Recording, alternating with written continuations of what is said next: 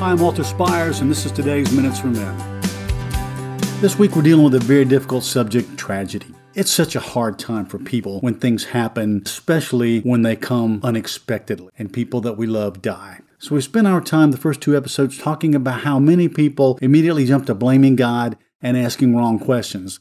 And that first question we dealt with last time is, where is God when this kind of thing happens? And the second question is the hardest one of all and the most frequently asked: why does a good God let bad things happen to good people? So we're going to continue now. As far as the second question, why do bad things happen to good people? That begs the question, who's good or bad, and who decides? You? History has shown that even some considered among the good and famous people had really serious issues of their own that many consider bad. Extramarital affairs, married and divorced numerous times, issues with drugs and alcohol, forms of violence, abusive or foul language when the camera isn't rolling, and sometimes even when it is.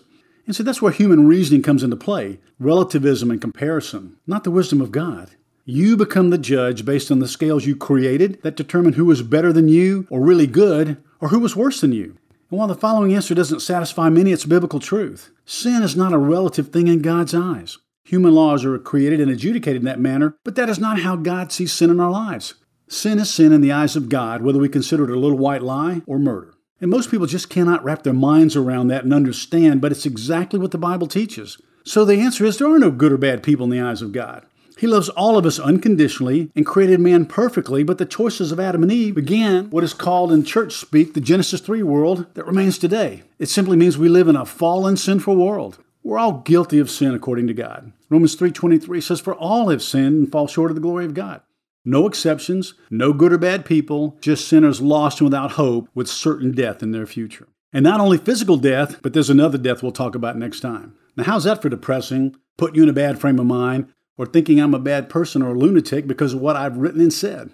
For your own sake, please keep reading and listening to what I've got to say, because God, our Creator and Father, loves us so much He would not leave us without a way out of this muck and mire we call the world we live in, whether you are in a good or bad place in your life right now. God did make a way when there was no way out. He gave us hope when there was none. And this hope no one can steal or take away, not even when death strikes, tragic or otherwise.